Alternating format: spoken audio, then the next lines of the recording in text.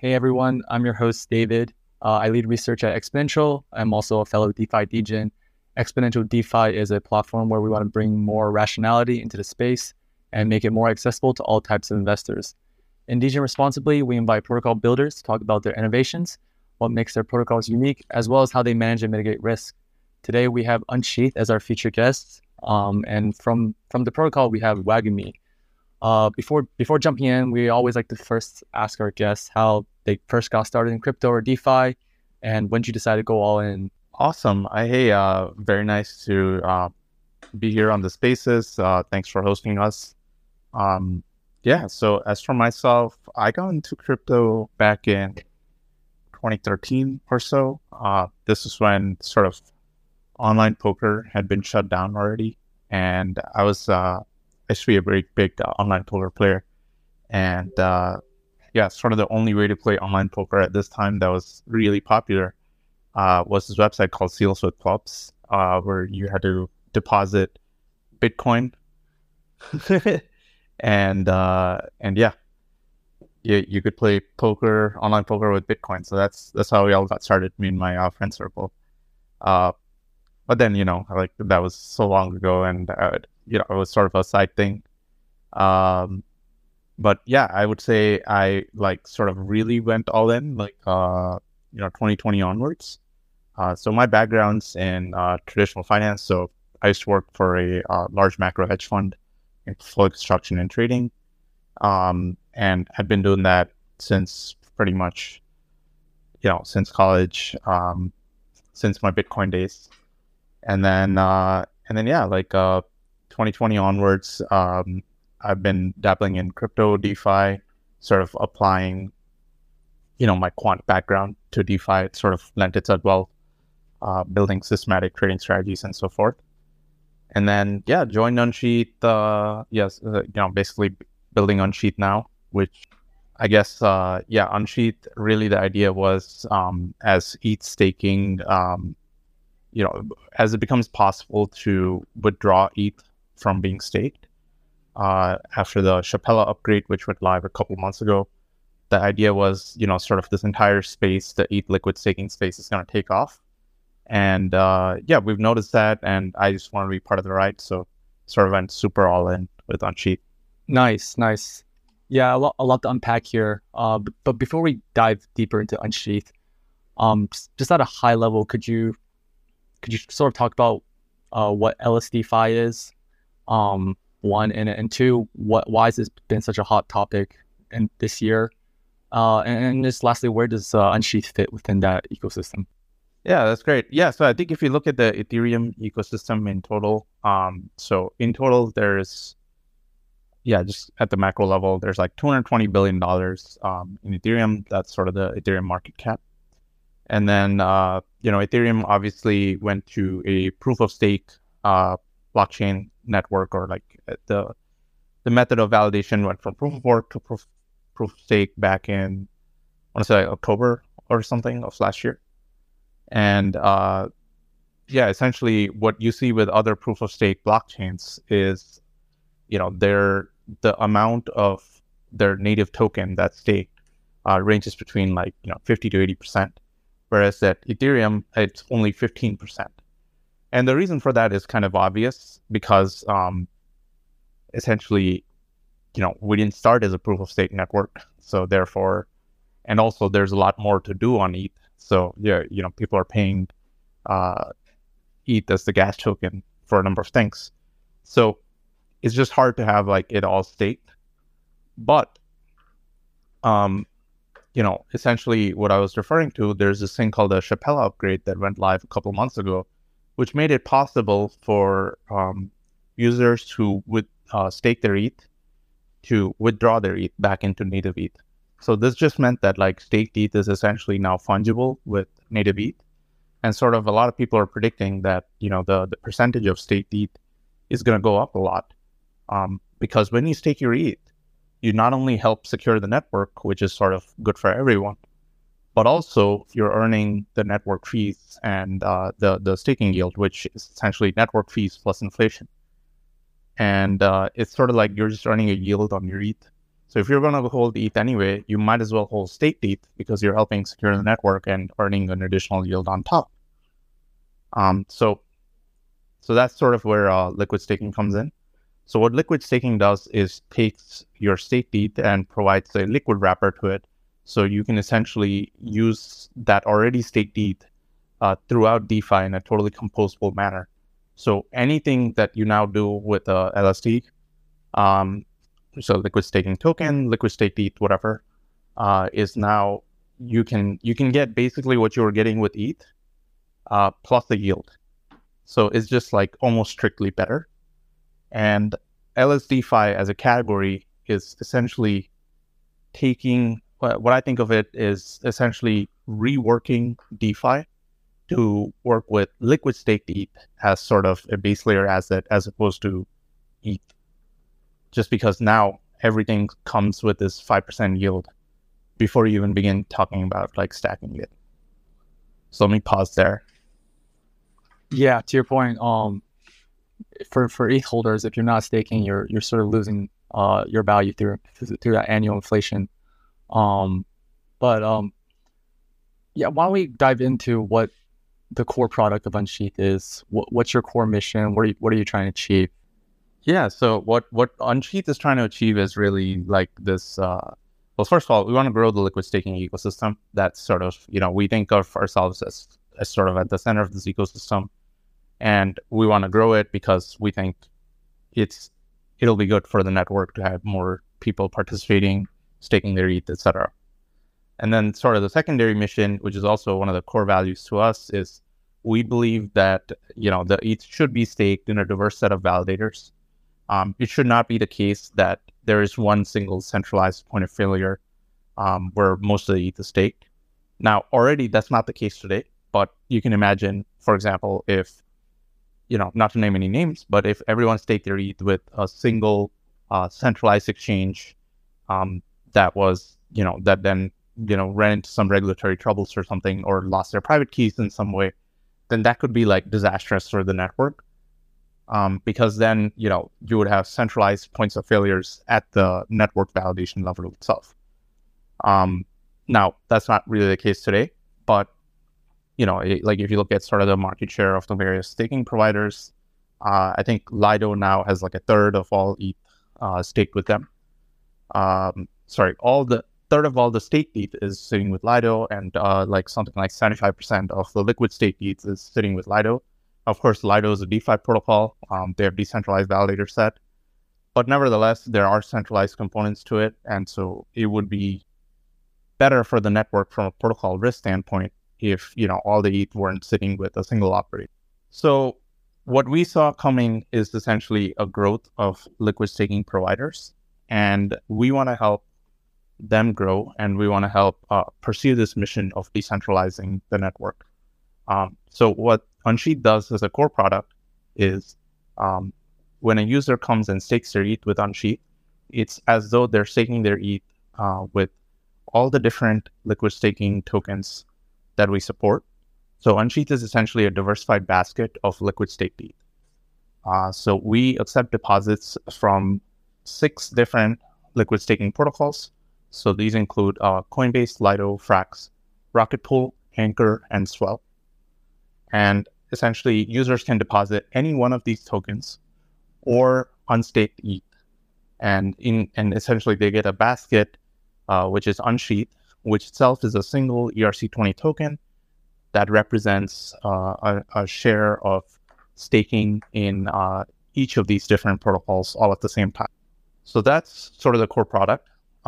Now, we have a couple of enhancements to, like, call it a pure index or ETF type product. And unshETH is essentially, a liquidity pool as well as a pure index product. So users can swap between the different LSCs that make up unshETH. And essentially, just by holding unshETH, they earn not only the staking yield, but also the swap fees. So we, essentially unshETH beats the native staking yield by virtue of these swap fees. And then the other feature we have is unshETH is an omnichain token.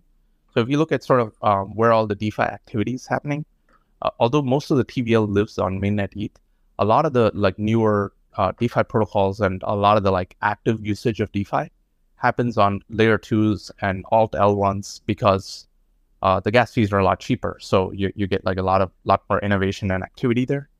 So what we allow users to do is bridge their unshETH onto layer 2s and alt L1s. So we're already live on BNB chain. We launched on Arbitrum just this week, and yeah, we expect a lot of our growth to come from these layer 2s, where essentially all the liquid staking tokens that we support aren't already live on all the L2s. So we take care of the scaling for them. So we help grow their liquidity, aggregate it, scale it to millions of new users who wouldn't have, staked their ETH otherwise. Yeah, super cool. I think your omni-chain strategy is definitely a big driver of LSDfi. To your point, the gas fees on Ethereum are just sometimes too prohibitive for the average retail users. But going back to your mission of promoting validator decentralization, people have been sounding alarms on sort of Lido's concentration of staked ETH. It's approaching that 33% threshold, which can be risky for a network system. How exactly does your ecosystem promote that decentralization and shift towards more other LSD tokens? Is it through a governance bribe system, or how would that work? Yeah, it's a good question. So essentially, every token that's supported by unshETH has a target weight and a maximum weight. So essentially, all deposits and swaps that increase the weight of an LSD up to its target weight are essentially free for users to make. Any deposit or swap that takes the share of an LSD or the weight of an LSD in unshETH above its target weight, there's a small fee that's charged that scales dynamically the further away from target weight you get. And then, no swaps or deposits are allowed above the maximum weight. So essentially what this means is that we essentially charge people to put more in of an LSD than sort of our target weights. And it can never exceed its maximum weight in unshETH. So now, in terms of how these weights are set, we initially started with the 4 largest LSDs, and we simply equal weighted them because we didn't want to influence exactly, how the weight setting would go. Now, as we're adding more and more LSDs, what we're going to do, and we're in the process of doing this now, is we're essentially transitioning to a system where our governance token, USH, or the staked form of it, will be used to govern the composition of the unshETH index. So essentially the way it'll work is it's a 2-step process. So essentially, newer LSDs will be able to apply for being whitelisted into unshETH. And once they're whitelisted, so the whitelisting criteria is primarily risk-based criteria. So essentially, it has to be an LSD that's already been live, has a certain amount of CVL, has withdrawals live, is secure, all that good stuff. It can't just be, an LSD that someone made up in their basement overnight, right? So the whitelisting process involves a DAO governance vote. So essentially, the USH stakers have to vote on it. And then the second step of the process is essentially determining the target weights. And again, this right now, we're in the process of setting up the system. But essentially, each VD-USH vote will correspond to a share of the unshETH index. So if you think about unshETH as like a plot of land, the VD-USH stakers essentially own like a part of the land, and they can apportion that land based on how much VD-USH they have to each different LSD. And so LSD protocols will be able to either, stake USH themselves or participate in, like you mentioned, like a governance bribe market, which we're setting up now in order to increase their rate. But I would say this is all subject to, first and foremost, the risk considerations. So it can't be the case that like an LSD that, I made up overnight, I can just sort of like buy all the USH tokens and insert myself into the index. Like that wouldn't make any sense. And conversely, it wouldn't also make sense if, the largest LSE, largest and most richest LSE, like Lido came in, bought all the votes and essentially made unshETH to like Lido ETH 99%. That also wouldn't make sense. So we have, we have some risk guidelines to essentially account for that. Gotcha. Okay. That makes a lot of sense. I guess going into the index aspect of it, what is the sort of end goal? Is it ultimately, do you think there will be, as more liquid staking protocols, emerge, is unshETH just going to increasingly add these new tokens over time, and it'll just be one giant basket? Is that the sort of the vision? Yeah, I mean, that's sort of the idea at this time. Now there is like, so as far as the technology is concerned, the way we built it is that it's essentially infinitely scalable. Like you could add 100 tokens and it should just work. Now I say should instead of will, because there's one small aspect to it, which is like there's a small incremental like gas cost that gets added to the deposit and redemption functions every time an LSD is added, just because you have to like account for the weights of every single LSD, which requires like sort of computing every single one. Now that's all like a fairly small consideration in the grand scheme of things, and we have upgrades in progress to address that as well. But yeah, the way I'm thinking about it is that the core unshETH index will probably have, right now we have 6. Let's say we'll probably scale to like 10 different LSDs in the next, or 10 different LSDs are eligible for inclusion in the unshETH index over the next couple months. And then yeah, we'll just have a governance-driven process to determine who gets to share that index. But now what happens if there's like, 50 different LSD protocols, right? That all want like, 0.1% of unshETH. So we have an idea for this, which is, I think it makes sense to sort of keep like the core unshETH index, the core unshETH token, is going to be like $1 billion in TVL, and like we're going to have like institutional players who want to stake their ETH with unshETH. Maybe they won't be so comfortable with like the long tail of LSD providers, because the marginal diversification benefit beyond like, so when you have a number of like relatively uncorrelated assets, so they're correlated on price, but they're uncorrelated on the protocol risk, of course. So when you get above like 7 or so, like the marginal diversification benefit that you get is like de minimis from like a portfolio construction standpoint. So I don't think like you're getting much diversification benefit beyond that. So what we're thinking of doing is sort of tranching the unshETH product. So maybe there's like a different unshETH basket that has like the long tail LSD providers, as well as like structured products built on top of ETH. So anything that's pegged to ETH that provides an APR that's competitive with ETH staking yield would be eligible for inclusion into this basket. So call it BGN unshETH or something, or like Kickstarter unshETH. And you can have all kinds of cool products in here. So you could have LP tokens that are pegged to ETH, like the Curve LP tokens that are like convex wrappers, auto-compounded. Basically things with like multiple layers of smart contract risk could be in this like different tranched basket. And then essentially the combination of all of that could go into unshETH as a single like token. So that way, you're not having to keep track of like, 30 different tokens in the core unshETH index.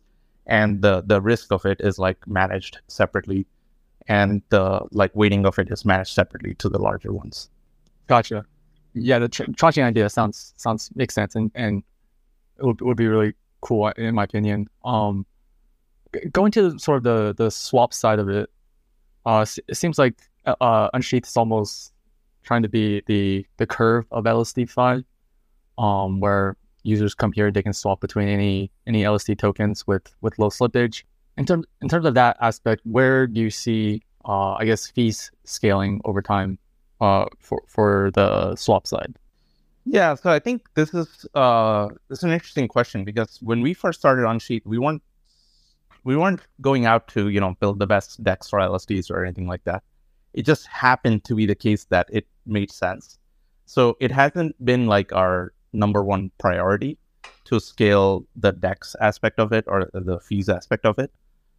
Not to say that we can't. It's just that hasn't been the priority. So I guess if you think about, what drives the most volumes in terms of LSD to ETH, sort of the highest volume pairs are LSD to ETH pairs, not LSD to LSD pairs, although LSD to LSD pairs can be translated into LSD to ETH pairs. It's just another step. So in terms of having large LSD to ETH liquidity, which is what, Curve and to some extent Balancer has focused on, and now Maverick, which is the hottest new DEX. Like the more like ETH you have in the index that is not staked, the more essentially swap volume that'll run through your DEX. But the downside is any ETH that's in there that's not staked is going to be sort of idle and not like it's not earning the staking yield. So you have to ensure that like any ETH that you put in that's not staked serves the purpose of generating swap fees that's over and above sort of the staking yield that you forgo. And I think, if you look at something like a Curve, they're just doing 50-50, right? Like 50% unstaked ETH, 50%, Lido ETH. And there's like $1 billion of each of those. And if you look at it, like, the real yield from the swap fees plus the staking yield is worse off than, just if you were to have just pure ETH staking yield. So it's like a tough balance, right? Like, so if you look at it from the user standpoint, they're almost better off, just taking their ETH and not even LPing it. So yeah, you have to sort of strike that balance, and we're trying to figure that out. Right now we have 5% unstaked ETH in unshETH, but yeah, we'll sort of adjust and see like what makes the most business sense, or what gives the best value proposition for our users. And I think that's how we'll go. That 5% WETH just sits there idly and serves mainly for users who want to swap from LSD to ETH. And I think that also is an incremental MENT redemption fee. Is that correct? Yeah, that's correct. So essentially what we have is if you swap from an LSD to ETH using our protocol, you can essentially, that 5% in ETH essentially serves as exit liquidity for that purpose. And there's a small incremental fee to it. I think it's like 10 basis points or even less at this point. But yeah, I mean, essentially it just serves for the purposes of facilitating those swaps. And at the 5% level, the swap fees easily compensate for the foregone staking yield. Now, if it were like 50%, I don't think it would. Right. But if the user wanted to unstake their ETH, is that possible through unshETH? Or they would have to go through the liquid staking protocol itself? Yeah, so direct withdrawals we don't support. What we do support is like instant redemption with ETH. So direct withdrawals, you go through the liquid staking provider's website. At the network level, most people can withdraw within 24 hours. Some LSD providers provide an exit liquidity in the form of ETH directly through their treasury, and others only do that through the Curve pool or whatever. So in our case, we can send users to, go exit using the Curve pool, or go use our 5% ETH to swap out of it. Mm-hmm. Yeah, one of the move the conversation a little bit to the risk side. We touched on it a little bit earlier with the basket weightings, target weights, dynamic fees. Reminds me a lot of the GMX GLP basket composition strategy. But let's say right now you have the 7 or 6 liquid staking tokens within the basket. Say for example, Frax ETH gets hacked, or there's some infinite mint issue. and that token goes to zero. For someone holding unshETH, what's the risk for them? Could you walk through that process? Yeah, so actually it is heavily inspired by GMX GLP. So it's not that it's it's not a coincidence. Okay. So yeah, just on that quick point, I mean, I think like it's similar to the GLP spot swap, not the perps, obviously, but it is like sort of the GLP spot swap suffers from a lot of like, call it Oracle-based arbitrage, that our product doesn't, because, you know, essentially it's all a stable swap, not a volatile asset swap. So the like true Oracle price that we determine is based on the like amount of ETH that's staked, that backs each LSD. So that's like a pretty well-known quantity, and to the extent it's not well-known, it's only because either some slashing occurred that we didn't pick up, or like you said, there's something wrong with the rate and like the LSD gets hacked, right? So yeah, let's say, you know, Frax went to zero in this case, because of whatever reason, like either, you know, their Oracle gets hacked or like the ETH is gone or whatever.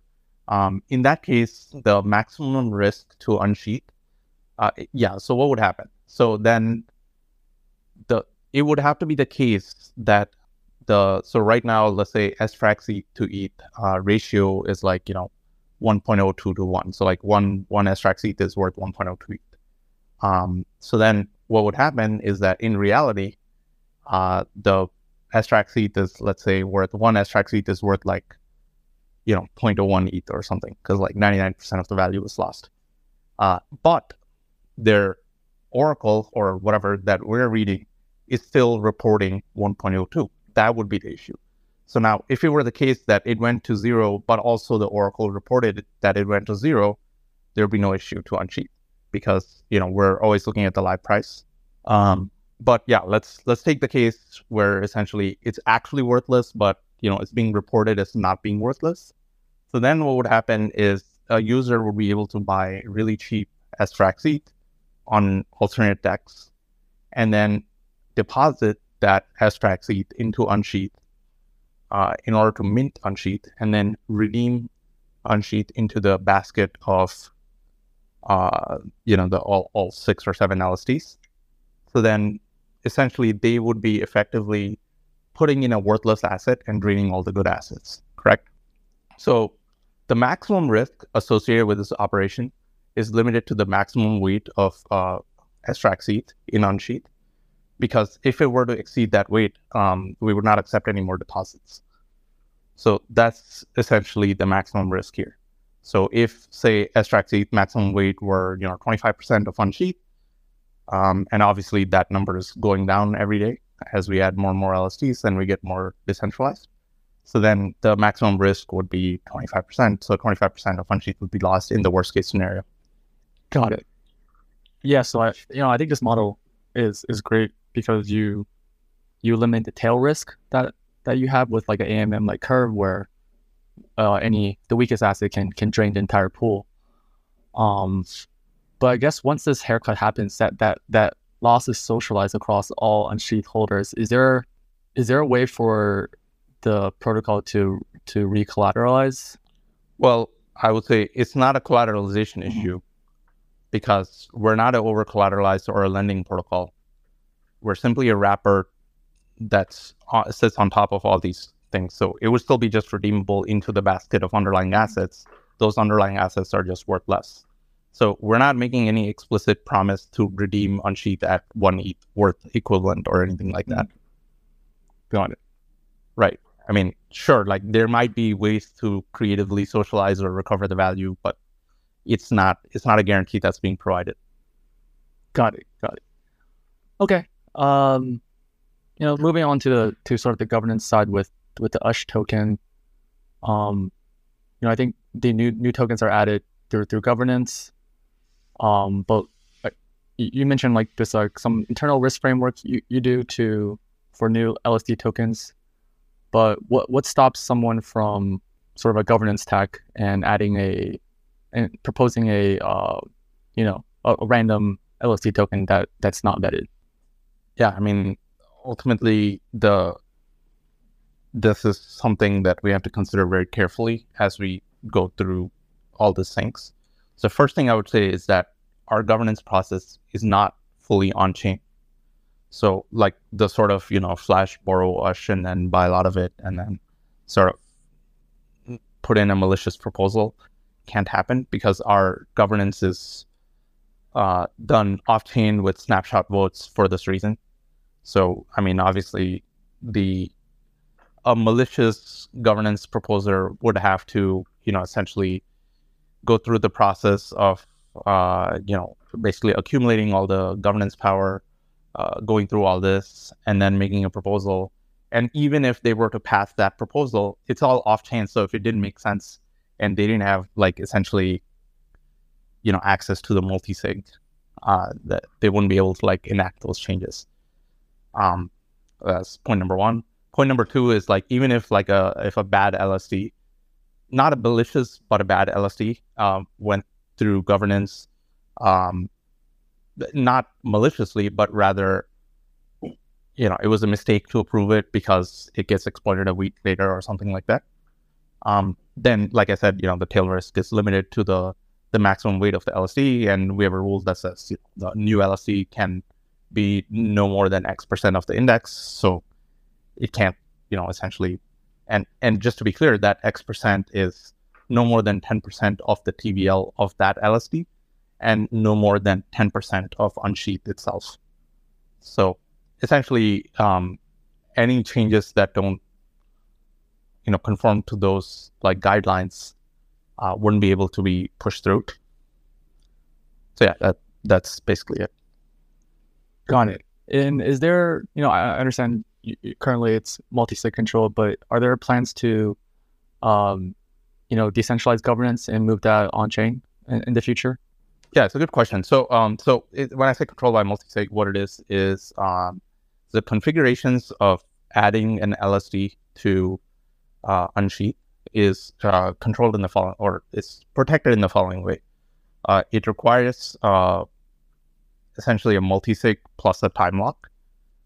So the time lock is required to update the Oracle contract, to update our the only contract that's allowed to deposit into unshETH, as well as the only contract that's allowed to swap assets between unshETH.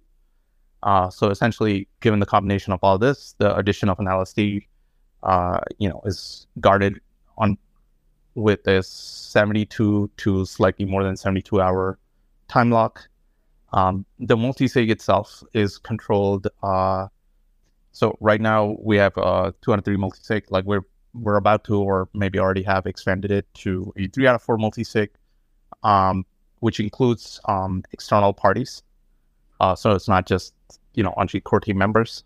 And going forward, as this process gets more and more hardened, essentially we're intending to expand the core configuration multi-sig to a 5 out of 7 or something like that, including several external parties. We just have to make sure we find the right set of people who are available and don't have conflicts of interest. So it can't just be, for example, the head of Lido or whatever, because then they may not want to sign on for a new LSD being added. So yeah, that's the goal. In terms of moving the governance fully on chain, I don't think that's feasible near term for two reasons. One, it just adds a lot of risk to, it's a lot of attack vectors around governance attacks, like you mentioned. And then the second thing is we're also allowing users who stake their USH on the layer 2s where we deploy to participate in governance. And so there's an aspect of omni-chain governance as well, which is very hard to do completely on-chain, and also opens up risk vectors if we do make it completely on-chain. Gotcha. Yeah, those are good points.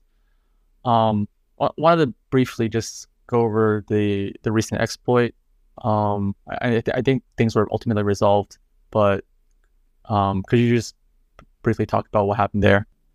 Yeah, so actually what we had was a security breach. It was not a protocol exploit.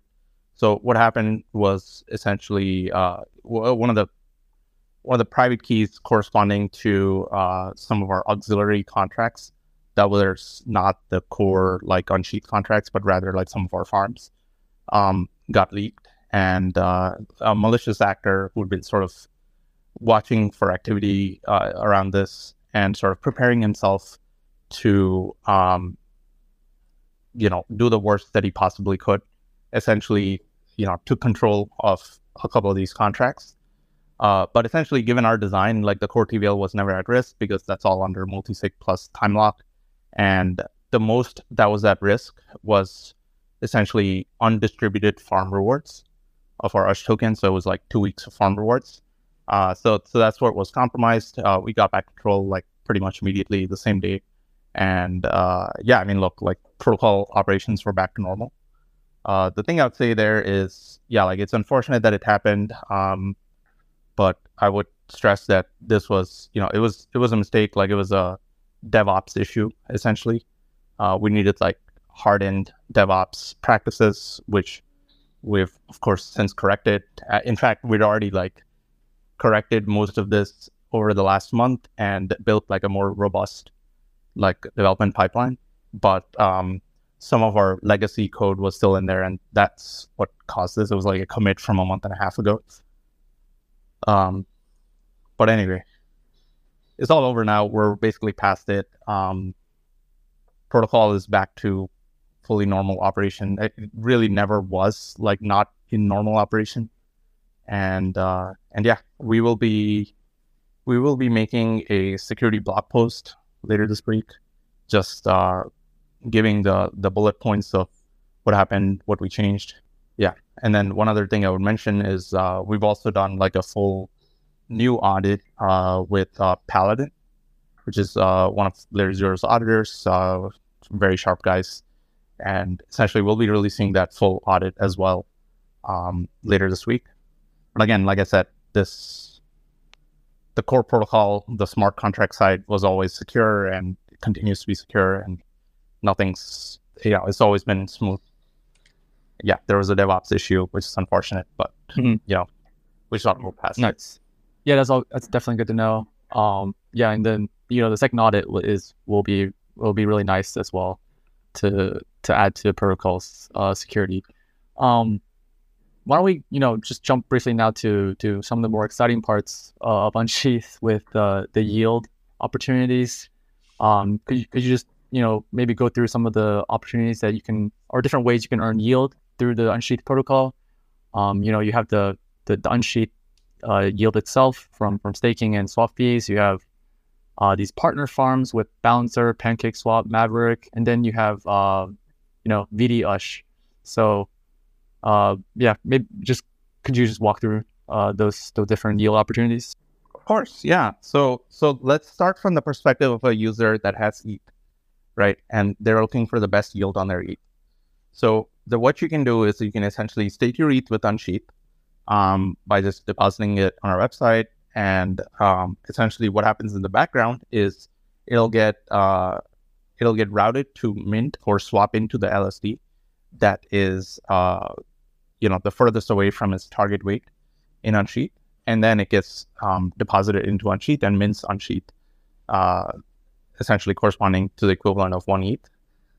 So I think since we launched the current version of unshETH 2 months ago, it's accrued like 1% in staking yield plus swap fees.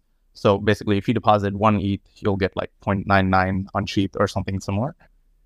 So now that unshETH, by simply holding it in your wallet, you'll be earning staking yield plus swap fees, essentially corresponding to like, call it like 1 or 2% above the ETH staking yield right now.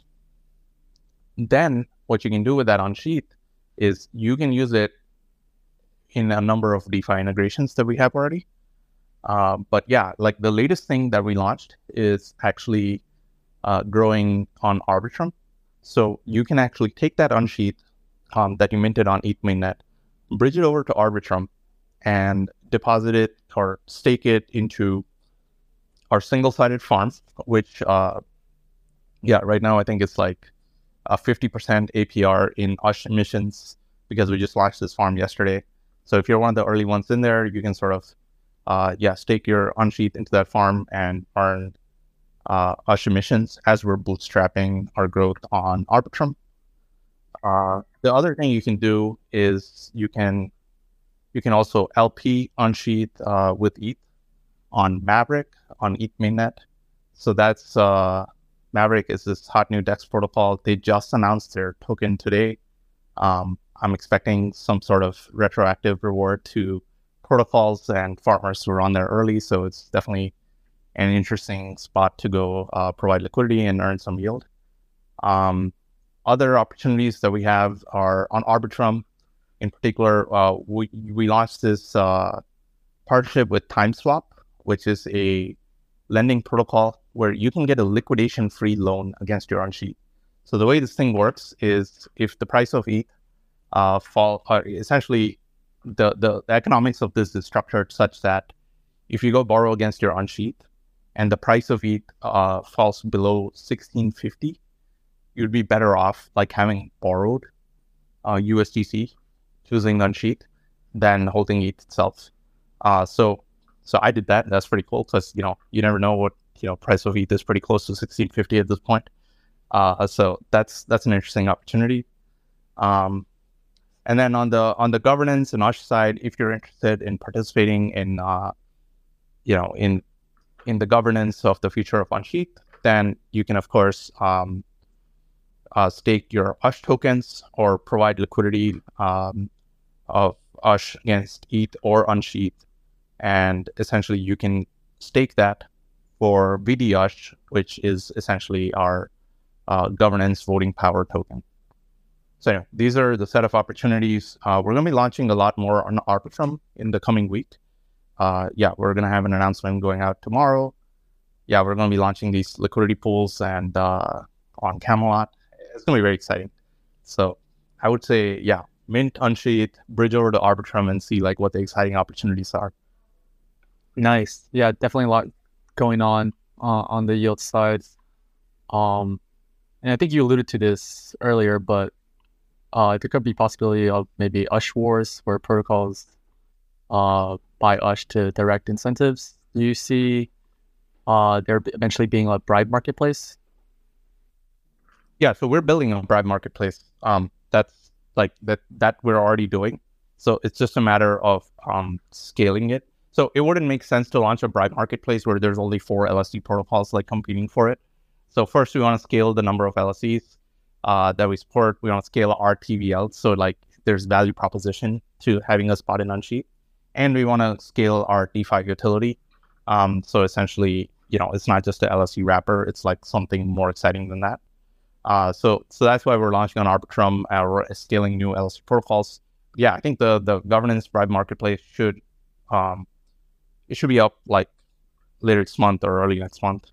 And then USH wars will be great for us. Obviously, we already have a couple of protocols that are like signed up to try to accumulate USH. There's this one called Gusher, which is pretty interesting. Plus, there's a number of like auto compounder lending protocols that are sort of been engaging in conversations to try to accumulate USH in order to grow their voting power.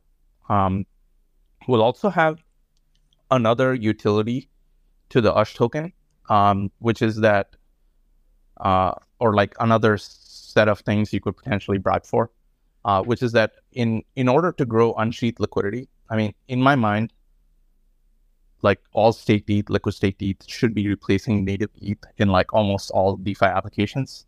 Now, we would prefer for that to be unshETH.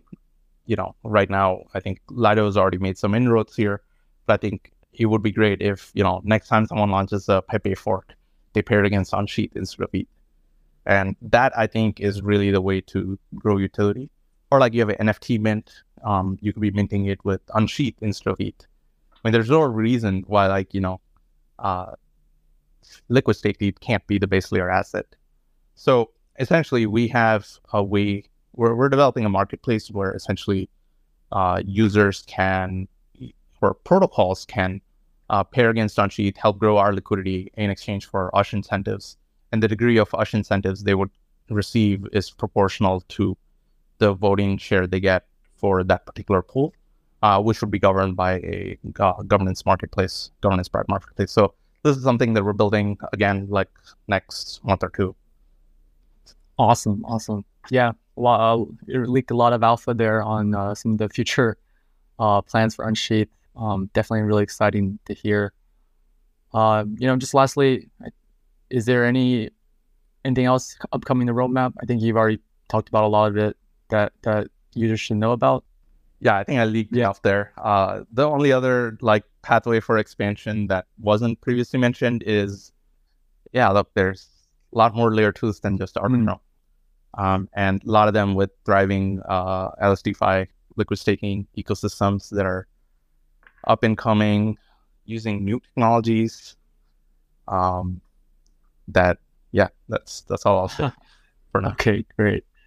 Well, yeah, that's all the questions I had. We can open it up to the community now if there are any questions. Well, not the community here, but I would love to hear sort of from the exponential DeFi perspective of, yeah, sort of like what it looks like to integrate unshETH with you guys, and sort of, yeah, how are you guys, what's your role in this ecosystem? Yeah. And I think one actually raised their hand as well. Yeah. So, for us, we're start to be, we want to be a respected voice in DeFi in terms of risk assessment. That was our initial goal. And, our second goal is to just simplify the DeFi investment process. As many of us degens know, the initial learning curve to get ramped up into DeFi is, I would say, pretty steep. You have to learn how to bridge different chains. You have to learn MetaMask, read different contracts, etc. And so at Exponential, we're really trying to simplify that whole process into just a few clicks, and you can invest in any DeFi pool across chains. Right now we're in live beta for our invest for early users. And then in terms of integrating unshETH, it's a process. We've covered protocol, but it'll take a little bit of time to get the actual pool to be investable, but we will eventually list all the unshETH pools as well. Yeah, I don't see any other questions, so I think we can wrap it up here. Thanks, Wagami, for this conversation. It's real insightful. Definitely learned a lot about unshETH. Thanks everyone for joining.